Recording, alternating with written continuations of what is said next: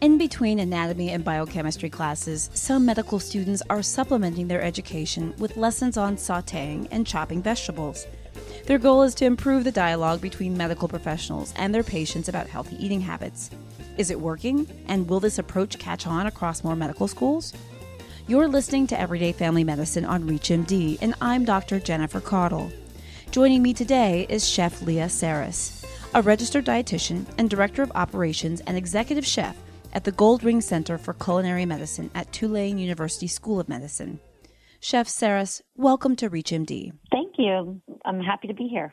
Can you explain what culinary medicine is and why it's an important subject for physicians to learn about? Culinary medicine is really about teaching physicians how to talk to their patients about nutrition in terms of food.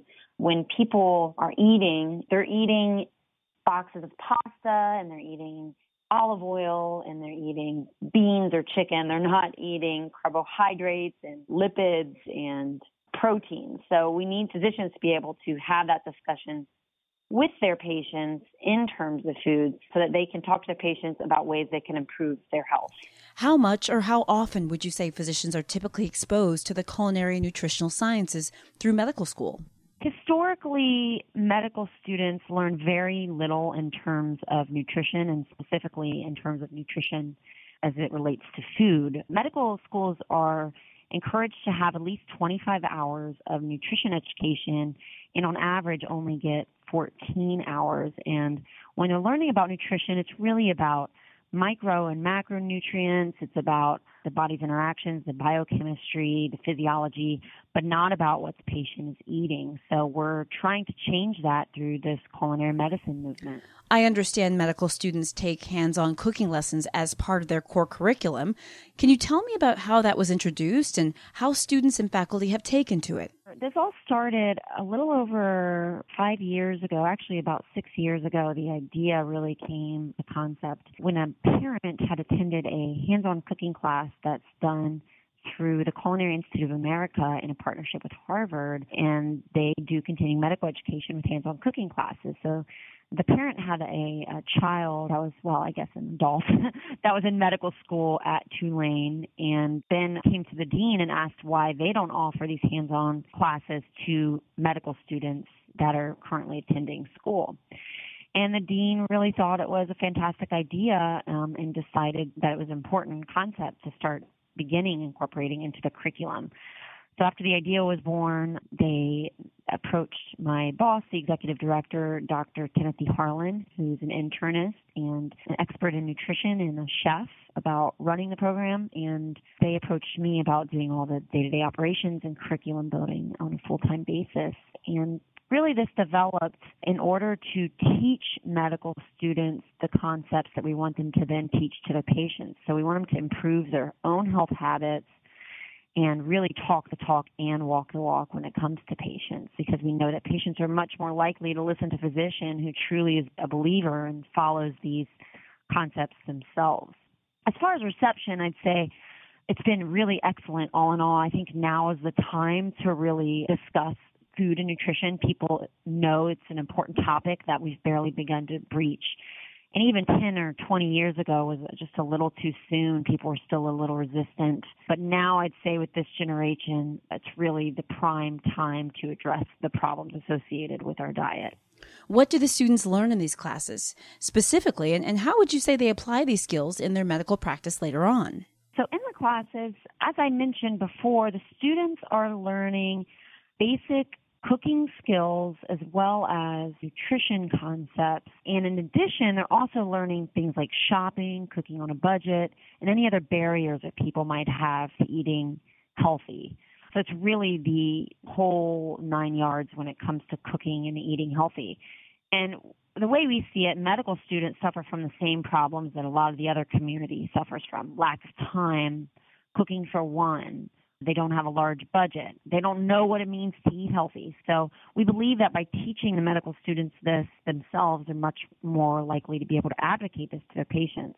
So in addition to teaching them the skills in the classes, we're also doing case studies so that the medical students learn how to take these concepts and apply it into their practices. So it's more like a case-based learning approach. And we bring clinicians as well as fourth-year medical students into the conversations with the first-year medical students to really help to offer the clinical perspective alongside our chef dietitians, so they really get the perspective from many different angles about how this is pertinent information to take from the materials in order to teach their patients. And ideally, we hope to measure this through research. The pie in the sky is that eventually we'll follow patients of people who have done our programming to see if this is being incorporated into the practices as much as we hope it does, and changing the patient's health outcomes as a result.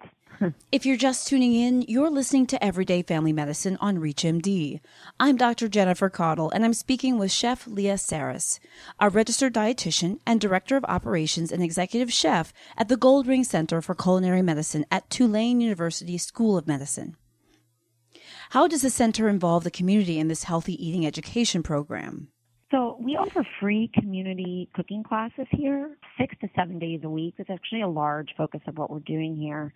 It's been extremely well received, and I mean, they're free, and it's something people are interested in, and it's fun, and they get a meal out of it. And we have a variety of classes, everything from beginner to intermediate, adult classes, children's classes, family classes. We have classes in Spanish and classes for seniors that really focuses on barriers specific to seniors, such as limited mobility or limited trips to the grocery store, things like that.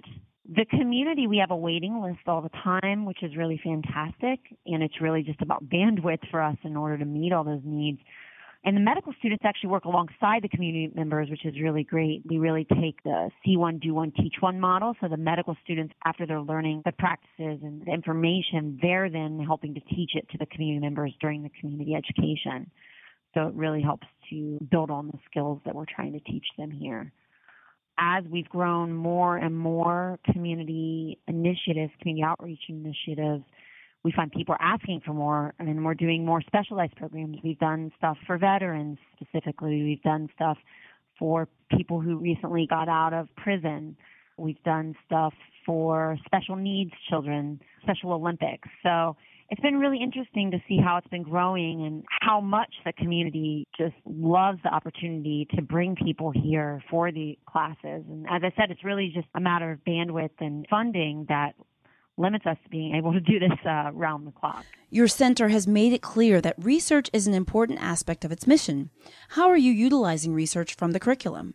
Well, obviously, being part of Tulane University, having that data to back up and evidence-based practices to back up what we're doing is a really important aspect of our programming. So research has been an important goal of our programming since the beginning. We have done pretty substantial research on our medical students, mostly through surveys, pre and post surveys of people that control group versus those that take our programming to see if they're improving their own health, their in nutrition and eating habits, whether their competencies in nutrition and their confidence in talking to patients about this has improved as well. And we've done this not in just our own school, but in our partner schools. We've actually licensed out our programming to about 28 other medical schools, 6 residency programs, and 2 nursing schools throughout the U.S. And as part of our licensing, they are also doing this research on their students. So we have a pretty large population at this point to pull from. And we have 25 core competencies that we've been following with the students, and we found significant improvement, statistically significant improvement in all 25 categories since we began, and that's only gotten better over the years as we've taken that information to work on improving our curriculum to make sure that we're meeting these goals as far as our outcomes are involved. We've also done research on our community members, showing that we've improved their Mediterranean diet score, which Mediterranean diet is a large focus of what we teach here, as well as their shopping habits and how often they're cooking at home. And we're really just beginning to delve more into the community programming and the research involved with that. So we hope to see even more improvement similar to the medical student programming as we further develop it based off of our results from our research. We've also begun to track our participants in our continuing medical education to see if they are reaching similar goals that we talked about with the medical students, so their own personal health habits, their competencies, and then their confidence in talking to patients about it. So far everything has looked really positive and promising, and what hasn't been, we've really taken to heart and use to improve our curriculum. We only see opportunities to grow with that research as obviously funding and capacity improves. You also offer CME classes to help physicians change their dialogue with patients about food and health. What types of modules and education do you offer?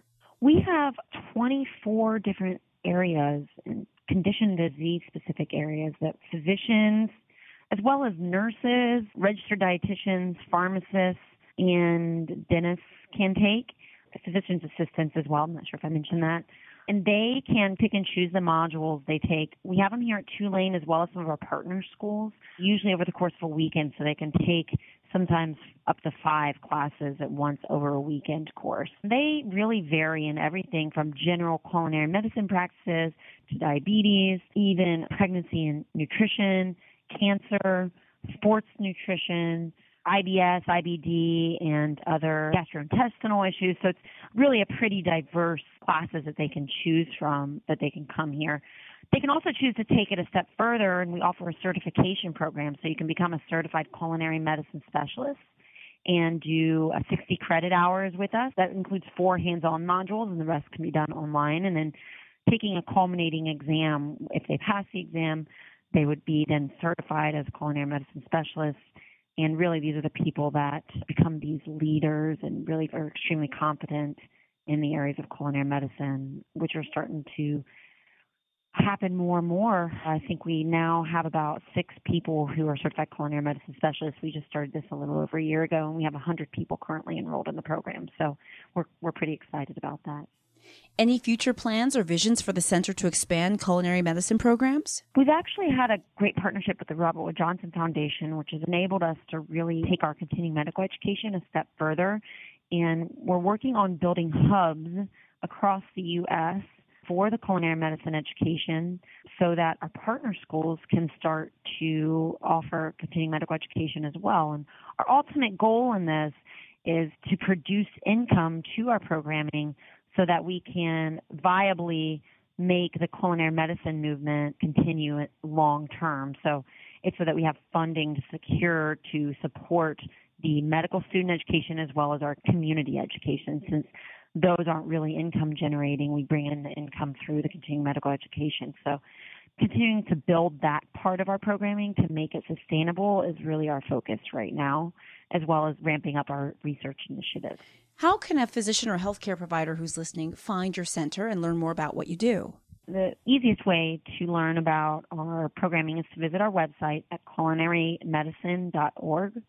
You can also learn more about the certification at culinarymedicinecertified.com. And we are pretty active on Facebook. You can find us, the Goldring Center for Culinary Medicine there. And if you have any additional questions, you can email me at lsaris@tulane.edu. Is there anything else that we didn't cover that you would like to discuss more? I think we've covered it pretty well. As I mentioned, we do license our curriculum, and our real goal with that is to build a stronger culinary medicine movement and make it so, we have a lot of partner schools to work with, and we've done a lot of the back work, so it's not such a big funding hassle for everyone by building all the curriculum for people. So if people are interested in learning any more about licensing, they can certainly contact us as well. Many thanks to our host, Chef Leah Saras, for joining us today. Thank you. It was my pleasure. I'm your host, Dr. Jennifer Caudill. To access this episode and others in the series, and to download the ReachMD app, please visit reachmd.com, where you can be part of the knowledge. We encourage you to leave comments and share this program with your colleagues. Thank you for listening.